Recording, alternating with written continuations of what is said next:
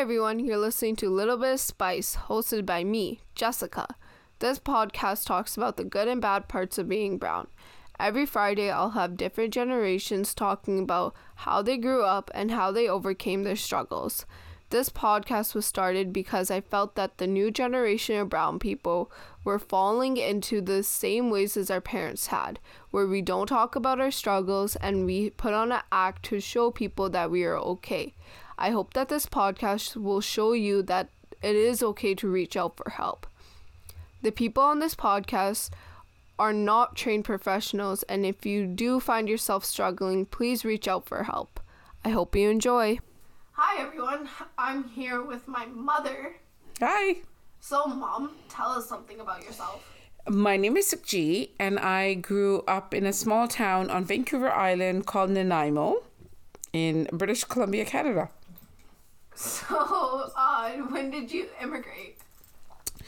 My family immigrated in the early 70s to Canada. I started grade 1 here. First, I went to Mackenzie Elementary in Vancouver for a few months, and then we moved to Nanaimo, and that's where I did all my schooling. So, Nanaimo. I'm assuming it was, primarily white. Yeah, all goody. So how were your guys' classes?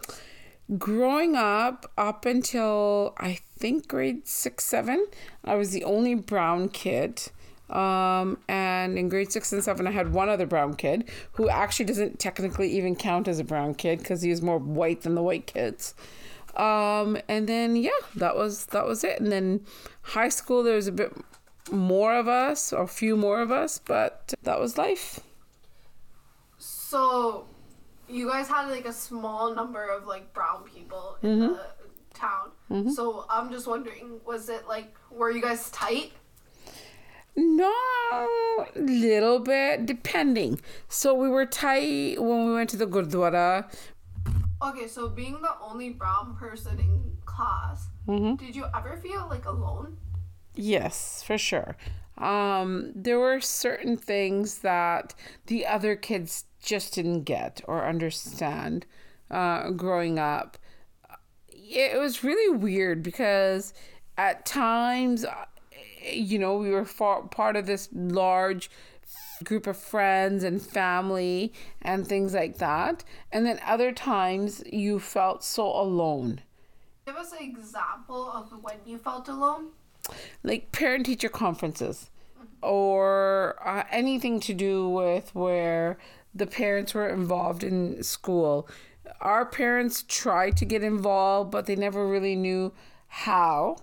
And then, the Goria moms, they would be bringing the lunches, the birthday cakes, and all that stuff. And our moms just didn't know really how to do any of that. So do you think that influenced you when you did have kids? More like what do you think, Jessica? What do you think? You guys grew up with me being your mom. And how much did I actually, I think I went over the top, with Kevin, Devin, and you, all of you, even Steven, guys.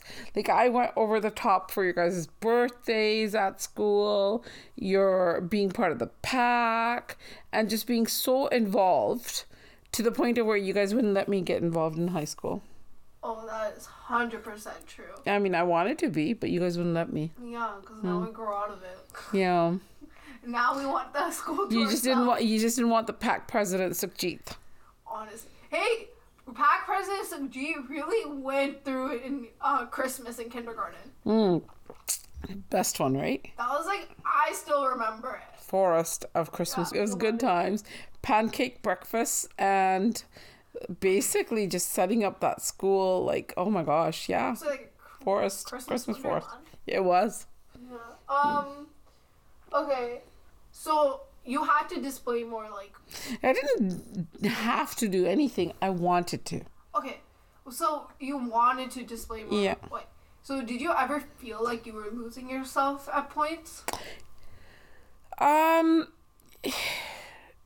Maybe in elementary school and high school a little bit. I felt up until probably grade 10, grade 11, I started acknowledging that, okay, we're brown, and started appreciating being brown more. But growing up, like through elementary and junior high, shout out Barsby, junior high, definitely we were trying to fit in, me and any of the other brown kids. We were just trying to be so white, aka Sue, came out in elementary school and stuck all the way through. And then once I got older, then I started appreciating what our culture actually had to offer. And to give my mom and my family credit, they always try to instill that in us at home. But growing up, sometimes you just didn't want to hear it and listen to it. Okay, so being that you wanted to display more like white with quotation marks, I was wondering, did you ever have to face a challenges? Give me an example. Like, what do you mean by face challenges? Like, hold up, let me think of one. So I'll give you an example. So tell me if this is on the right path. So, for example, like our Christmas pageants. Like, did you know that in elementary school, we actually had a teacher who used to make us do the Lord's Prayer every morning? No way. Yeah. We sang God Save the Queen. Yeah. In elementary school. So any school, like assemblies and everything, first came God Save the Queen, then came O Canada. Wow. Yeah, that was up until I think when Trudeau brought our constitution over, and then it changed over to where we just sang O Canada. But then I think it was grade 6 or 7, I can't remember which year it was, our teacher used to make us do the Lord's Prayer every morning. Our Father who art in heaven, I know the whole thing. Our Father who art in heaven, hallowed be thy name, thy kingdom come, thy will be done on earth as it is in heaven, on, and which I respect and I love because I love all religions, and I actually read the Bible twice. Wow. Yeah, I did. And every religion has really good things to offer, but I remember when I was in grade 6, 7, actually fighting with my teacher. I actually went and I voiced my opinion, and I said, but why are you making me do the Lord's Prayer? Because I'm not Christian, I'm Sikh, and my religion is different, and I don't think I need to recite the Lord's Prayer. So it was me. The other brown kid in my class didn't speak anything. He sat there like a bump on a log. Thank you, Kim Sohoda. Wow. Did nothing. And then I fought, and I had one other person join me. But guess what he was? He used to worship the devil. Like, actually? He worshipped the devil, and he didn't think he needed to say the Lord's Prayer it went against his beliefs. So there's him and me. That's actually... Oh my God, he had seances and everything. I was part of his seances in grade 7. What?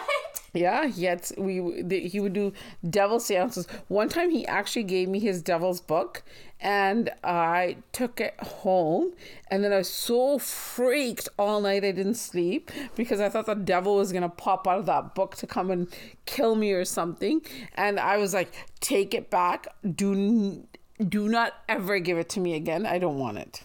Oh my God. Yeah, it was crazy. But so it was the devil worshiper and the sick girl trying to fight the fact that we didn't think that, Christianity beliefs had to be imposed on us. And so nobody complained about it? Like, just the two of us. To the principal, nothing? Like, no. Just the two of us. I took it all the way to the principal. Oh my God. You know your mama? Yeah. Honestly. Yeah, great. Yeah, guess who stopped doing the Lord's Prayer? Yeah, guess who didn't do the Lord's Prayer? Holy. Yeah. So you just sat there while they were doing it? Yeah, used to sit it out. Oh my God. I can't believe you were in a seance. I was in a part of a seance a couple of times. What were you thinking? Well, it was actually just fun. It was you know what? Yeah, and then some of the kids say chairs flew, this happened, that happened, but I'm not sure that I can't remember that being happen. I don't remember that happening. Yeah, the devil worshiper. What type of school did you go to? Jeff and I, the two rebels. Oh my god. I can't believe that. I'm actually shocked right now. Yeah.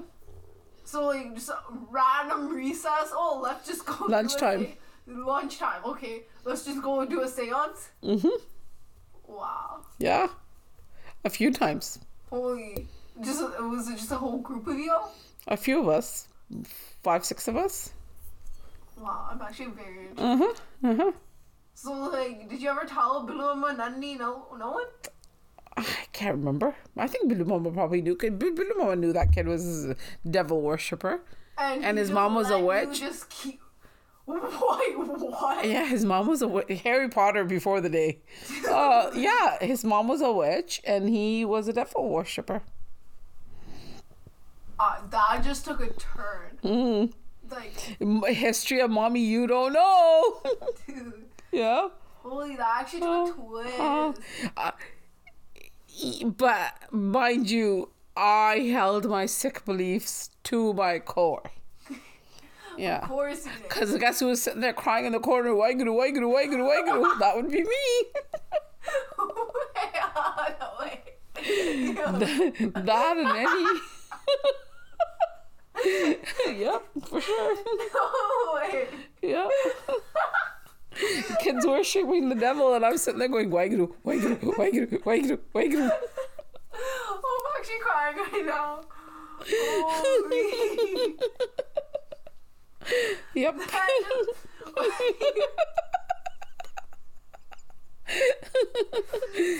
What was the episode called? Get to know Sukhjit. Holy. They just never questioned anything. You know what? This kid and I actually argued our religious beliefs to the principal, to the school, saying that we were allowed to. And guess what the sad part is? The devil worshiper and the sick girl were held in the same context. Oh my god. That's how whitewashed and Christianity oriented the community was. Holy. It was the same level. Oh my god, I'm actually shocked right now. Yeah. Like, I can just see the little Sue just like, are you? Oh Yep. Oh my god. Okay, so clearly the role models you had weren't like, they weren't brown, they were sick, right? So did that ever set limits for you? 100%. Because there's certain things that if I thought other people were accomplishing what I had in my head, then I would have been able to break some barriers and move forward. But I didn't know any better. I thought there were limitations on what I could do. Can you give us an example? Jessica, I had no clue about knowing anyone growing up that was either brown and a doctor, a lawyer, a successful businesswoman. I knew a lot of brown girls that were good housewives. I knew I knew a lot of girls that were good secretaries. I knew a lot of good brown girls that fit into the... Not only brown girls, I would actually even go further and say even any girl. Like, there were limitations that were put on women that fit into a mold. And then I didn't see anything outside that mold. So what was your first, like, experience with a brown, representation? Like, the brown representation. What was your first? Like, challenges that my generation has to, like, experience and yours? So, I don't know if a lot of your listeners are going to be able to relate to this, but you're definitely like second, third, even fourth generation, depending on which family tree that you're looking at, in Canada, right? So you have different challenges, which I know you and I have spoken about, where kids will call you whitewashed. And I know you hate that term, and it really upsets you because you're very close to your heritage and your ancestry and your culture. But other people will think that, oh, Jessica's whitewashed, and then that upsets you.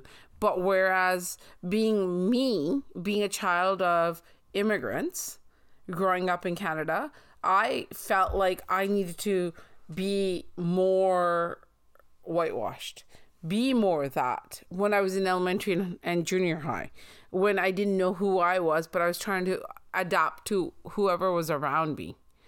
And I think maybe it's weird, but generations apart, I was dealing with the reverse of what you dealt with, but at the same time, I was trying to fit in with my peers, and you were trying to fit in with your peers growing up in Surrey. Yeah. And I know Kevin and Devin have mentioned this quite a few times, because if I grew up in a small town, your guys' dad even grew up in a smaller town. Oh, 100%. Campbell River. Is really Oh, small. gosh. He grew up in Campbell River. So, and we all know how whitewashed your dad is.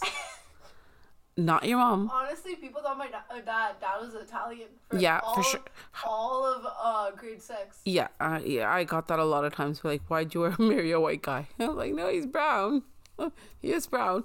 But still, having said that, like, with your guys' dad, even Kevin and Devin used to always say that, because I think they're more connected to being brown than even your dad is. But that's also because dad grew up in a whiter town than you did. Yeah. So, for like, sure. I 100% believe that. It's just basically, like, where, like, he had all white friends, I'm assuming. He was a boxer. Yeah. Basketball player. Yeah, basketball player. And Soccer. he went to Sunday school at one point. Oh, he did go to Sunday school. I forgot about that. And soccer. Oh, and soccer, yeah. And he went to Sunday school. Yeah. So, like, if you think about that in a very white town more than yours, Yeah. 100% believe it. Because now look here. It's all brown. Yeah, because even in Nanaimo. It's influences. So exactly, even in Nanaimo. So when we were not when we were in our lower grades, I don't think we had Punjabi school when we were like youngerish, like grade 4 or 5. I think it was more like grade 6, no, maybe grade 5, that Punjabi school came into play. And we would go a couple of times a week, and it was just a fun time to go hang out with your other friends and just play around and stuff. But we did learn some Punjabi. And then, but whereas we were doing that in Nanaimo, your dad was going to Sunday school. Yeah, so different. I think he did exactly what you did, where you had to display more, like, you didn't have to, you wanted to. But having said that, to this day, and I think you guys can attest to it, your dad has more Indian core values in some situations than even I do. Oh, 100%. Like, I'll be like, no, you guys, that's okay. You know what? I'm okay with that. But dad comes across and he's like this big, desi guy. Yeah, honestly, when you see this dude, you like, now you realize that he's like that. No, 100%. Yeah. But I'll admit, ever since he went with the bus drivers, like, he got even browner. No, he's always like that. He is always like that, but yeah, no, he's always like that. That's Bilu Mama issue. Bilu Mama was a lot whiter than he used to be. My God. I used to be the desi person. I was the goody. I was the desi girl. And Bilu Mama was more white. Oh my God. Bilu Mama was so white. Bilu Mama used to have epic house parties at home. No. Epic. Like, we would be berry picking in Vancouver, and Bilu Mama would be home, and he would have these house parties that I still, when I run into old friends, will still talk about those house parties. No. Oh yeah, crazy house parties that I will tell you about when you're like 40. Come on. No, ask Billy Mama. I'm shocked. I will not talk about it because I did hear about it through the grapevine. You go ask Mama. So like, I'm shocked. How though? Like how? Like I was just talking to my friends the other day about how do you not get your house trashed and the next day is like perfect. Oh no, our house got trashed, and then we would come back and things would be broken and this and that. Let's move on from house parties and everything, and let's go straight into how did you deal with underlying racism? I didn't even know it was racism. So there's the underlying racism, Jessica, and then there's the obvious blatant racism that we faced. And you know what? It's a lot easier to face the blatant obvious racism because those people, you're like, okay, yeah, these people are racist. They hate us, from the point of where they broke our windows, they egged our house. They used to walk and they'd be like, hey, Hindu, like all that stuff. Fine. I can deal with that. You know what? Bring it on. I'll fight you one-on-one. But the underlying racism is this racism that's actually really scary, or was as a kid, because then you got confused. Because you thought, okay, these are my friends. These are my friends' parents. And these are this is the people that I'm with or hanging out with, their birthday parties, whatever we were doing. And then knowing okay, you know what, just the little bit of just that, you won't understand, you don't get this, or just being treated a little bit different. Yeah. And then not knowing why you were being treated a little bit different. And then as a child, taking it upon yourself as that maybe you did something to deserve that. Mm-hmm. Or you did something that you shouldn't have done, or whatever it was. And then blaming yourself for it because you didn't realize that maybe these people just didn't understand. And I don't think they even meant to be racist. Yeah. They didn't, because they're good people. Mm-hmm. Right? But they didn't know any better. So when did you start realizing it was underlying racism? Okay. Until now, when I think about it, is when I probably put it, okay, this is what it was. But it was stigma. Not even racism, more stigma. Okay. You guys only eat curry at home. Your curry is like this. Or, you guys are all Hindus. Right? Because that's what, growing up, people didn't have a clue who Sikhs were. Yeah. We were all everybody was blanketed Hindu. Yeah, and then,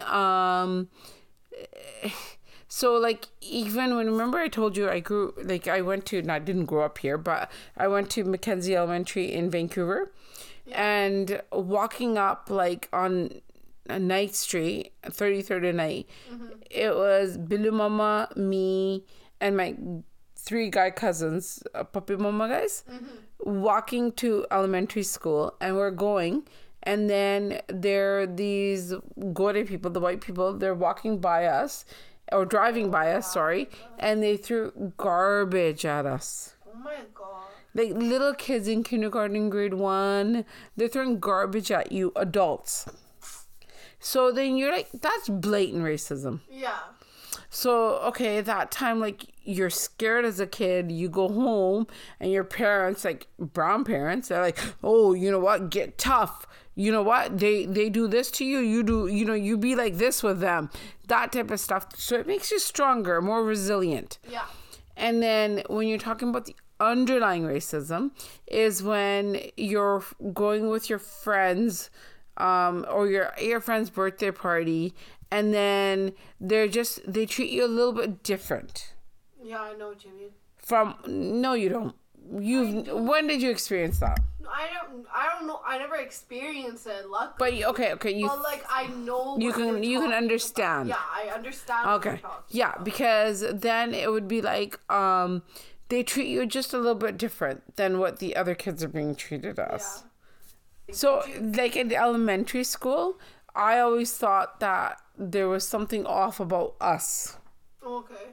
As a child. Yeah. And having immigrant parents who had no concept of what racism, like the underlying racism stuff was, right? They dealt with everybody. Like, somebody came and back then the gas tank never used to have a lock on them. Yeah. So somebody came and unlocked our gas tank and they put salt into the gas tank. So then our engine blew. Oh. Yeah. My mom and dad, like they were, okay, so what happened with the engine? Oh, somebody did this. So they dealt with that kind of racism all the time. Bilu mama getting into fights with guys because, they were picking on all the other brown kids at school. Yeah. And being racist, and Bilu mama being the tough guy going out and fighting these guys. Those things I keep telling you, they're easier to deal with.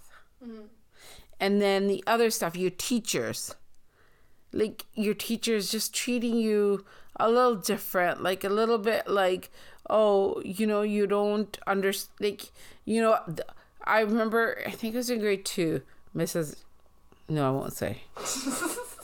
Anybody who went to Fairview Elementary can go research. Someone's gonna actually listen. You never know. But my grade 2 teacher, she would be like, Sukhjit, you're in Canada. What? You're in Canada now. This is not how this is how things gotta be. So like what, just you're like, okay. Yeah. Guess what immigrant mentality my parents had? What? My parents actually went to school and told my teachers they could hit me and beat me up if we weren't behaving. No way. Yeah. Immigrant parents. Because they think corporal punishment is the answer to everything and anything. Okay, let's stop talking about how white you were. I wasn't white. My surroundings were white. Okay, but when did you start accepting who you were? High school. So grade 11, grade 12, I started coming into really appreciating who I was, mixed with the kid who grew up in Nanaimo, but also being the brown person that I was. Yeah. So a lot of people are going to be like, "Hey, Kikandiya, brown."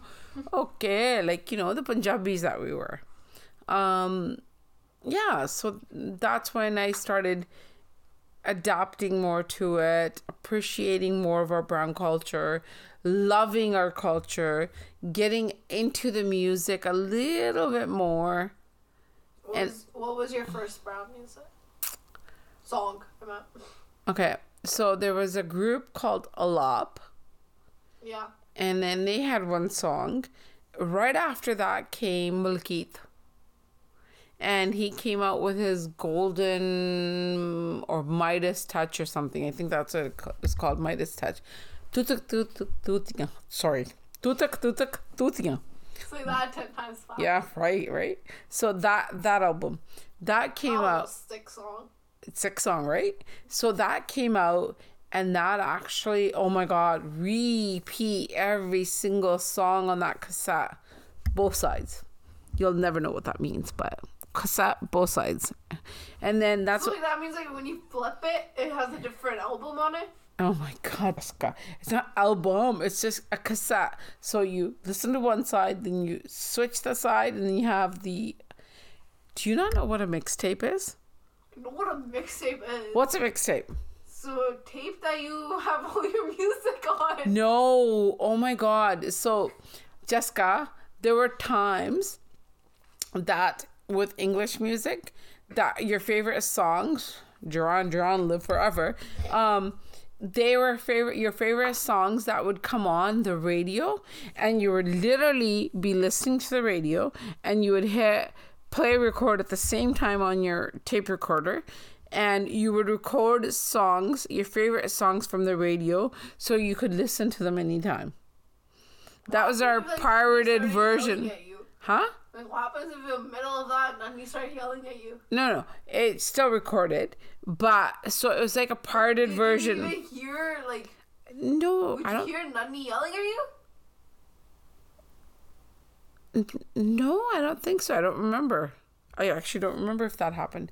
No, there were other times that we were doing it off of like albums, like record albums, that yes, then people would hear it. Because we did that as well. Like, you play the record player, and then you want to put it on cassette, because that was the new not the new technology, but the technology that was of the day. And then you would try to record it, and then you would listen to it on your Sony Walkman. The amount of stuff. You know what Sony Walkman is? I know what the Walkman is. What's a Walkman? It's like a portable, like, little thing that has, like, I don't know why I'm doing hand signals. You know, like the thing. It's a cassette player. The cassette player over here, and then you put the headphones in. You know, at one time I used. TV. You know what? In time, I used to alphabetize my cassette. Of course you did. I used to alphabetize my cassette collection, and one time I had 150 cassettes. So where are they now? Back in like 2000 something, I threw them all out.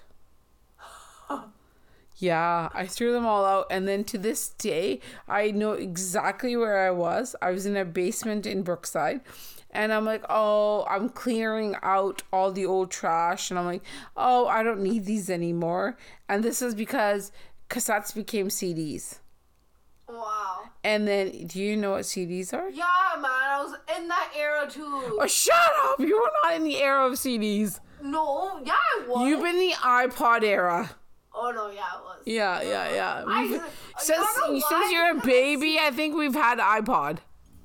No, Dad had that big iPod. No, you know what I remember from CDs? I remember the big book of CDs, basically, that had, like, movies and stuff, and you would flip through, and, you know, like, that CD, portable, like, CD player? DVD player. Yeah, the DVD player, the portable one. The one we would take on our trips. Yeah, so I would pick the movies out that I wanted, and then I would put it on, like, I think it was the one that I always watched was a Barbie one.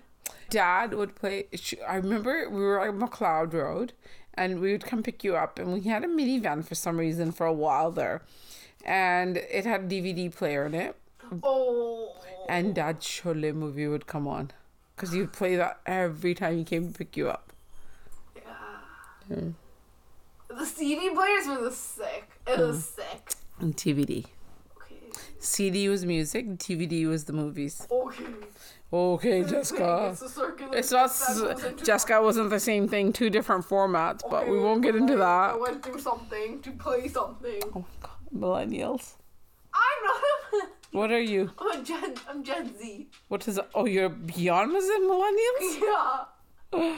Oh my gosh. Who's millennial? Kevin and Devin are. No, they're not. Yes, they are. No, they're not millennials. What are they then? Google it. They're not millennials. Yes, they are. No. Oh my God. Hold on, I gotta Google this. Okay, we're back now. Did you figure it out? I figured out the generations. So I'm Generation X. And I fully thought you were a boomer. No, I'm not a boomer. I'm Generation X. Yeah. And then you guys are millennials. I'm not a millennial. Not you, but your brothers are millennials. But Devin and you both can fall between Generation Z. So you're definitely Generation Z. Devin is right in the middle of Generation Y and Z. And Kevin is Generation Y. Yeah. And Mama and Dada are Generation X. Oh my God, we're rubbing Devin's face. He's been being like, I'm so glad I'm on Generation Z. Yeah, he's almost he's like right at the cutoff, so he could actually be. Exactly. So he could. This buddy was making fun of me for it. How rude. So, Jessica, you guys have grown up with an exposure to a lot of different kind of music. You guys had, from me, you guys had country music, you had Bryan Adams, then you had like Duran Duran and Nelly and all that kind of stuff, like hip hop and all those.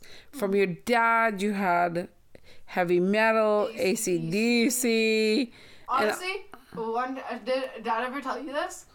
Tournament, Kickfest, they're playing another one, Bites the Dust. I was singing my heart out with it. And then my coach looks at me, he's like, how do you know this? I was like, my dad played this the entire, like, another one bites the dust, another one gone. That's actually your mom's song. Oh, not your dad's, your mom's, but your dad's, yes, definitely. He went up to Dad. He's Van Halen, AC/DC, all those kind of, yeah. You guys, and then you guys got exposed to that music, and then you guys got exposed to all the Punjabi music as well. That is true. So, you know, you had just some great exposure to a lot of different variety of stuff. Yeah. You guys are so privileged. I mean, like, how lucky are you? And, oh, by the way, this used to be like one of my all-time favorite songs. You shake my nerves and you rattle my brain. Oh my God, Mom, turn it off. Oh my God. That's the type of podcast. But Mama actually bought me this. I have an album of this song. Or did you throw it out? With No, I still have it. Okay. Okay. So, Mom, what was your guys' music at your wedding? Mixed. Okay. So we had brown music, which was like, remember I told you Mulkeith, and that music that was coming out of England. Yeah. The brown music that was coming out of England, that mixed with a lot of English music. AC/DC, Bryan Adams. That kind of music. Okay, so before brown music started to be more popular, what did you guys do in the weddings? Like receptions? Jessica, I actually remember going to receptions where Indian receptions, brown people, Yeah. where we dressed in white dresses, like Western attire. The food that was served was prim and proper Western food, sit down dinners, that kind of receptions. I had no clue what butter chicken was until I was like a freaking adult. So Jessica, you realize with receptions and weddings, with like weddings, the Gurdwara, everything was always the same to even this day. You know, same kind of menu, a little bit more elaborate, but same thing. But receptions, we had originally we used to have a very Caucasian menu. Okay. You know, like prime rib, chicken, sit down dinners, white wedding, like even the guests all wore dresses and stuff like that, right? And then to the day where now, mine and your dad's reception consisted of people cooking brown food, like goat curry and all that stuff like that. The first time I had butter chicken was probably these. Okay, Mom. So, we talked about music. We talked about growing up in Nanaimo and everything. Speaking of growing up in Nanaimo, do you realize that as a child and even as a teenager, I didn't know what Diwali and Baisakhi really were. Baisakhi I knew as a teenager. Yeah. Diwali I did not know really until I moved to Surrey. I know you talked about it a little bit, but like I don't know the full like. So Vaisakhi, I know because in high school, we used to come to the Nagar Kirtan in Vancouver. Because Surrey didn't have one, only Vancouver had one. And we would come to that every April. Yeah. And then not every April, like starting grade, I don't know, grade 10, 11. And then we would come to that. And then we would come for years to that for that. But Diwali, I remember just... Only thing I remember is once in a while, Nani lighting a homemade diva from atta. So she would take atta. Oh, she still does that. She would take atta. Did she? Yeah. Okay. I remember. She always does. Yeah, so she used to take atta and she used to make a diva and then she used to light it. And that used to be our Diwali. We had no clue. She would do it and we'd like, yeah, my mom's done something, whatever. She's made this thing out of, flour, atta. And we had no clue what it was. And then we moved to Surrey. And then we started realizing, okay, so even Surrey, so back in the day, like in 98, Surrey wasn't what it is today. So it wasn't as predominant as it is, with all the festivals and stuff like that. And then slowly every year, we would go to the Gurdwara Matha Tek, and then we would light the diva, and then so more and more and more, and to the point of where now I know almost every festival that goes on. Yeah. So like, how did you like find out? Just through when I started working in my immigration company. Which, like our zoo? Our zoo, yeah. Because until I started hanging out with the people at our zoo, I still wouldn't have known. Say I didn't... You're Masya. Yeah. And your uncles and aunts outside of... How many people actually know what's going on with all the festivals and stuff? They know Christmas. They know all the other holidays. Big in Christmas. Christmas is huge in our family. But even then, your Masyans and Musards and all those people, they know all the English festivals. They know all the English music. Huh? Holidays. Sorry, immigrant. Okay. Sorry. मैं ना India तो आई सी. So then... The thing is, though, I still wouldn't know, and you guys wouldn't know, and this is why I appreciate what I do as a living, because if anything, I think I brought more culture into my family, hence my extended family, because I explain this all to your aunts and everybody too. Yeah. So when did you start our zoo?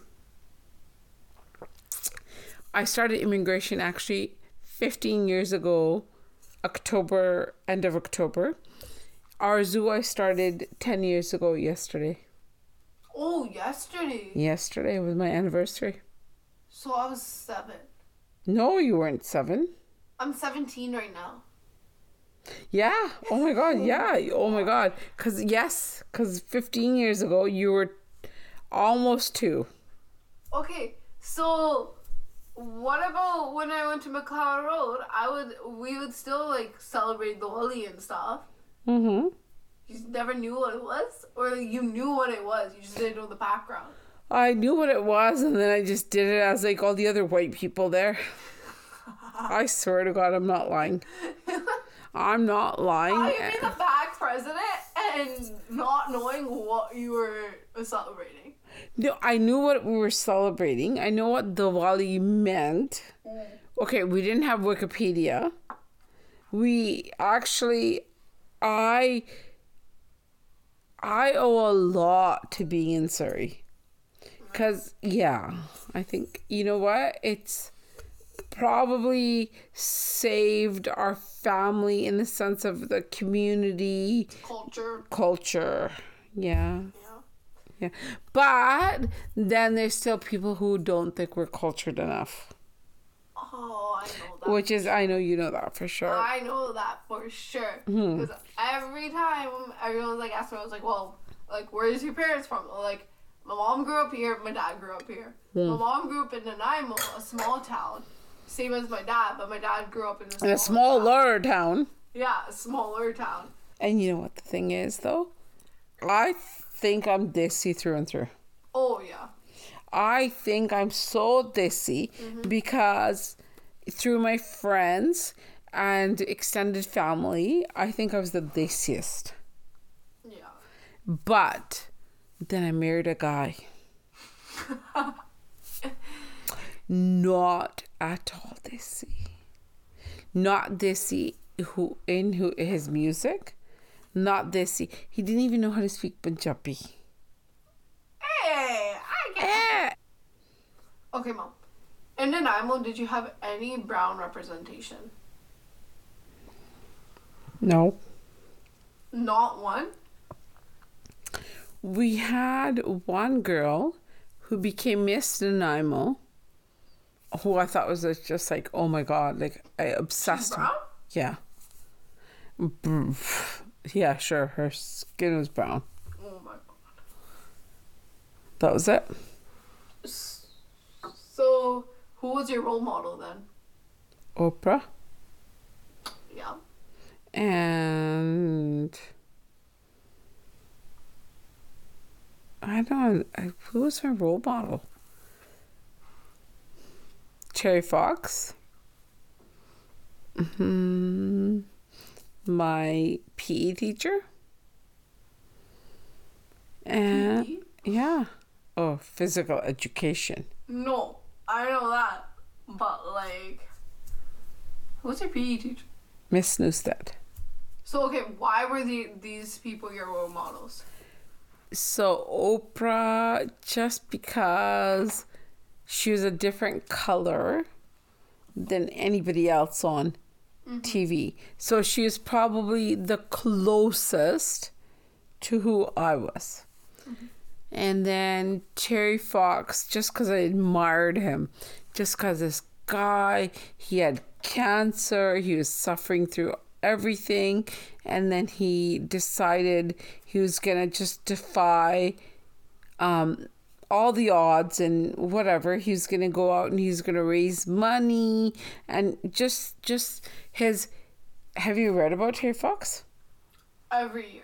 No, Jessica, you haven't researched Terry Fox. You guys know him as the Terry Fox Run. Yeah, I know. Yeah, there's more to that. Like, you gotta read and read about him, Terry Fox, and what he went through. What was the struggle? Where was his mental space at? It's actually pretty good. Okay, Mom. So clearly, your role models growing up weren't brown. So did that ever set limitations? Probably because I didn't know what it was possible for me to accomplish. I thought there was a ceiling on what I could do. And then there was nothing like even arguing and trying to make your parents realize what you wanted to do was such an uphill battle. Like, you just couldn't convince them. And why was that? Because they had their own understanding of what they wanted their brown kids to be, right? So they wanted them to be good children. They wanted us to be successful academically. But then they had roles, and not only brown kids, even the white kids have these roles. Like women, like, you know, you go into the secretarial pool, you go into teaching, that kind of barriers. And that wasn't just on the brown kids. I think it was on all the girls back then. Yeah. So, what was your first reaction when you started to see more brown representation? Jessica, you're probably going to be shocked that Gandhi was the first brown movie that I ever watched. Really? Or where there's brown representation. Okay. That I remember completely, like, okay, it was an event in our family to go watch that movie at the theater. And then after that, Today in my memory, Bend It Like Beckham. What? Have you heard of Bend It Like Beckham? No. What, Jessica? What have I raised? Have you never watched the movie Bend It Like Beckham? Nope. The more you say it, the less I would remember. Okay. Watch that movie. Parminder Nagra. That was the actress. Nagra. So, what? Actually, I'm trying to think. That was the first Brown movie. Okay, let's move on. So, let's talk about Nana's death. Mm-hmm. Do you want to explain how he died first? So I was 11 years old, and he was supposed to be released from the hospital that day. And Bilu Mama, Nani, and Mother Mama had gone to the hospital to go grab him. And he was going to go shower. And when he was going to go shower, he was throwing up at the same time. He slipped in the tub and fell. So he went unconscious at the same time he was throwing up. Oh my god. And he choked to death while being unconscious. Okay. So how did you find out? I found out sad, Jessica, because it took me a long time to be comfortable in telling this story. I found out by somebody telling somebody else on the phone that my dad had passed away. Really? Mm-hmm. Yeah. So then... Yeah, nobody came to tell me. So they came to get me. Yeah. To go to my aunt's house, but nobody came to tell me. So then they're like, I was in my nightie, and because my favorite TV show was going to get a spin-off that day. Yeah. So when everybody was going to the hospital, I wanted to stay home, and then I'm like, okay, I'm going to watch spin-off. So back then, we didn't have all these recordings and stuff of TV shows. We had to watch it when it came on. So when this TV show was coming on, I was staying home to watch it. And then, so I didn't want to go to the hospital. So then after a few hours, these people came. Yeah. And when they came to get me, they're like, you know, you got to go home or you got to go to your aunt's house. And then I'm like, oh, I can't go to my aunt's house because we don't talk to my aunt. But they're like, you got to go. And I was changing. And literally, I'm at the point of where I'm taking my nightie off to change into clothes. And I hear them telling somebody else on the phone that, oh, tenu pata, Paul mar gaya. Paul died. Oh my god. And that's how I found out my dad died. So then they're like, Paul died. Paul. And then we went to my aunt's house and everybody is just bawling and crying. I walk in and the only reason, Jessica, I cried because I had no clue what was going on as a child. Okay. The only reason I cried is because my mom was crying. No. Yeah. The only reason I cried is because my mom is crying and my mom's fainting and my mom's upset. I had no clue what else was going on. And then what? Then we got sent to the room. Then all the people kept coming to the house and... Absos, yes. Yeah. And then Nanaimo Nani was like saying to Babi Masi, like, oh, she's so upset. Mama died, but her mama died. Her mama's gone to India. And so she's telling Babi Masi that your mama's gone to India. Nothing happened. Don't worry. Don't cry. Everybody's paying attention to everybody else. Me and Bilu Mama are the only two people nobody's paying attention to. No way. Yeah. 100%. My mom at this point is just passing out. They're giving her smelling salt to wake her up. Yeah. Me and Bilu Mama are just looking at each other like, what the hell is going on? So I don't know how Bilu Mama processed it. You can talk to him about it. how I processed it at the time was like, even though I know he died, I just kept saying to myself, so the story I started telling myself as a child was that my dad's gone to India and he will eventually come back. Oh my God. Yeah, and I never dealt with it until I was in high school. So then how did you like overcome the death? Little bit in high school, Yeah. little bit. Somewhat in grade 10, Miss Newstead, remember the teacher who I said I admired? Her, because she helped me walk through it. And then not until I was an adult. Not until I had Kevin and Devin did I ever go through having lost my dad. My God. Yeah, no support, no counseling, no therapy, no nothing. Nada. Do you think that trauma, there was a lot of triggers? I'm just asking now. Yeah, sure. Ask. 110%. There's so many triggers that happen because of all that stuff. Okay, so just the last couple of questions. Do you think your past made you stronger? 110%. Yeah, for sure. Like, can you give us an example? I think I have that mentality when anything comes to push and shove, that I've got to get something done, and that's something I know for a fact I can do it.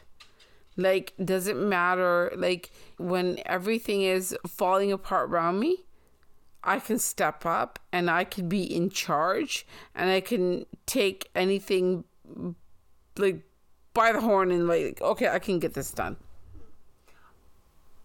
Do you see yourself in your kids? All the time. All the time.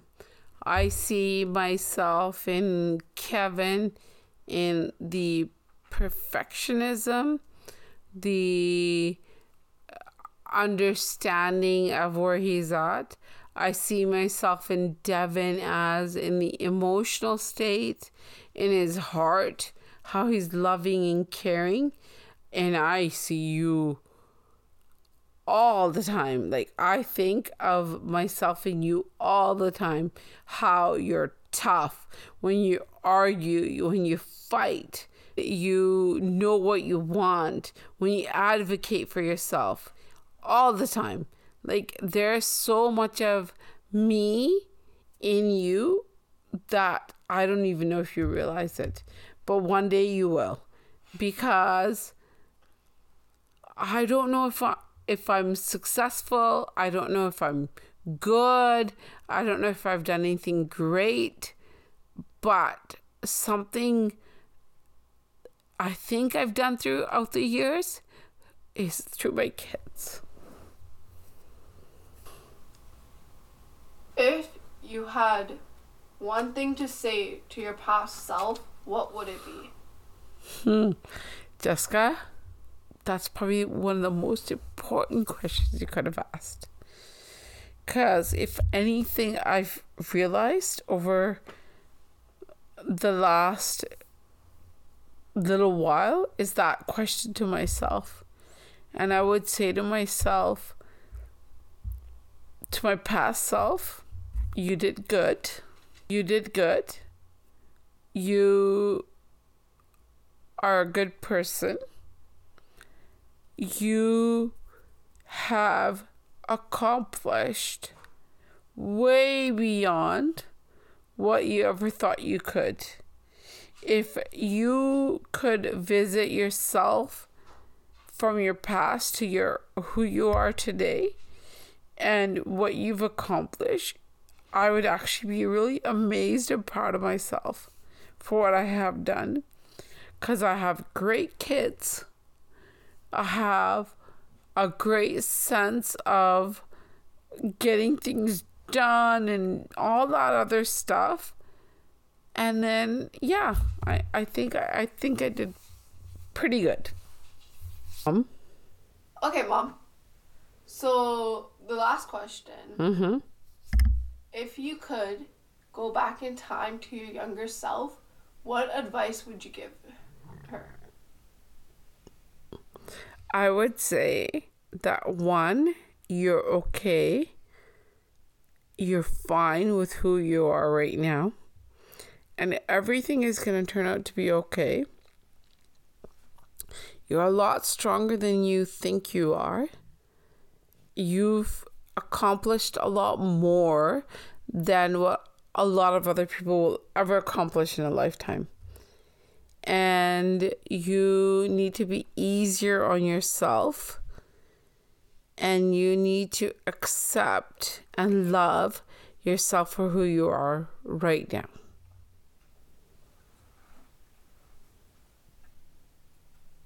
Okay, guys, that's it for the podcast. Thanks for listening, and thanks for Mom to coming out and sharing her experiences. Thank you, guys. I really appreciate all of you listening, and thank you. Bye. Bye.